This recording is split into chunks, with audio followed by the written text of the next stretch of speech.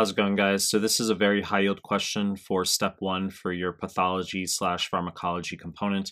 We could make this a very extended clip, talk about every little detail about these diagnoses here, but I'm just going to stay concise, increase your score without wasting your fucking time, right?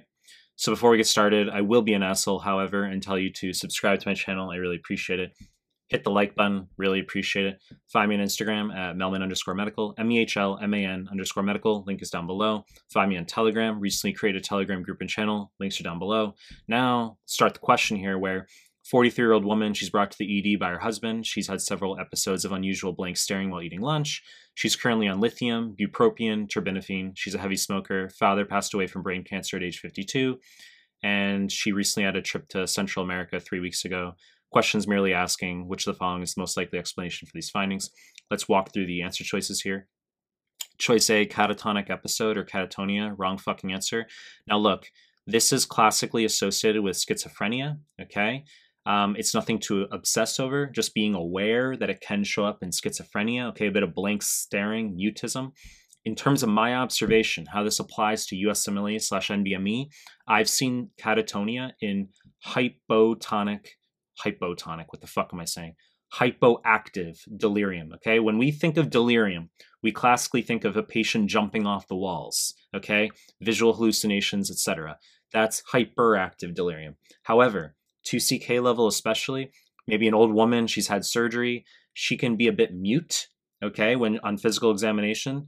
That's hypoactive delirium. USMLE wants you to be aware of that, especially on 2CK. So be aware, catatonic episode, is this delirium? Is this schizophrenia? In this case, wrong fucking answer. Choice B, glioblastoma multiforme, something to absolutely consider. It's not the right answer, but patient is a heavy smoker. Dad did pass away from brain cancer at age 52, okay? It's something absolutely we should consider. EGFR mutations, epidermal growth factor receptor mutations, increased risk for glioblastoma multiforme, butterfly glioma, can present with seizure, okay? But it's not the answer in this case, and the reason is because the patient is on multiple medications, as I will explain in a moment. I mean, this is a major risk factor. This is relevant info, okay? And also morning vomiting, that's a high yield factoid that will show up for brain cancer questions, especially in pediatrics. Choice C, Lee-Fraumeni syndrome, wrong answer. This is TP53 gene mutation, which codes for P53 tumor suppressor protein.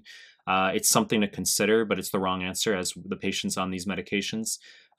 So Lee-Fraumeni syndrome and USMLE will present as a family that has seemingly very or disconnected haphazard cancers, such as, okay, father had brain cancer, okay, as we have here, but let's say the mom also had colon cancer, the brother had gallbladder cancer. So they'll mention many different seemingly unrelated cancers in a family for Lee-Fraumeni syndrome if they want that on USMLE.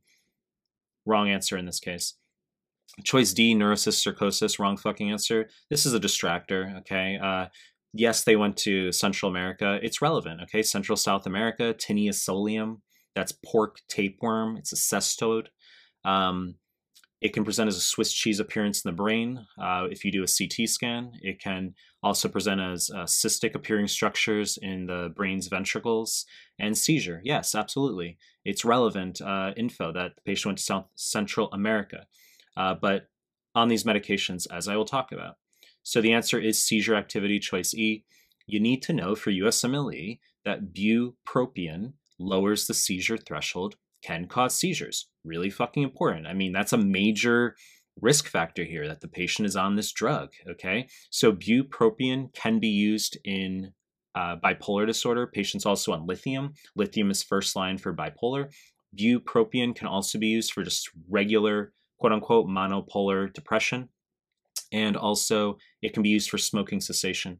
Bupropion, notably, apart from causing seizures, it does not cause sexual side effects. So patients who are worried about anorgasmia, have had sexual dysfunction on SSRIs, okay?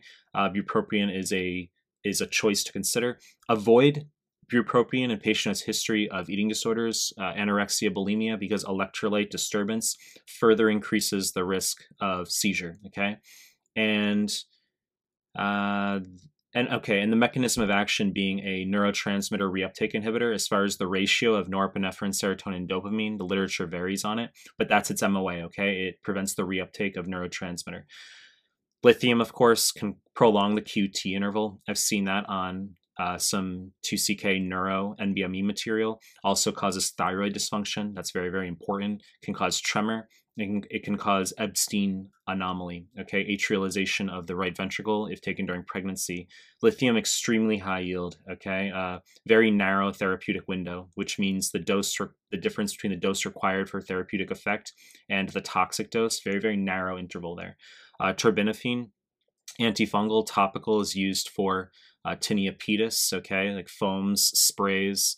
Oral terbinafine is used for onychomycosis, which is nail bed fungus. But once again, the take home from this question is not to be overly dramatic or tricky or creative.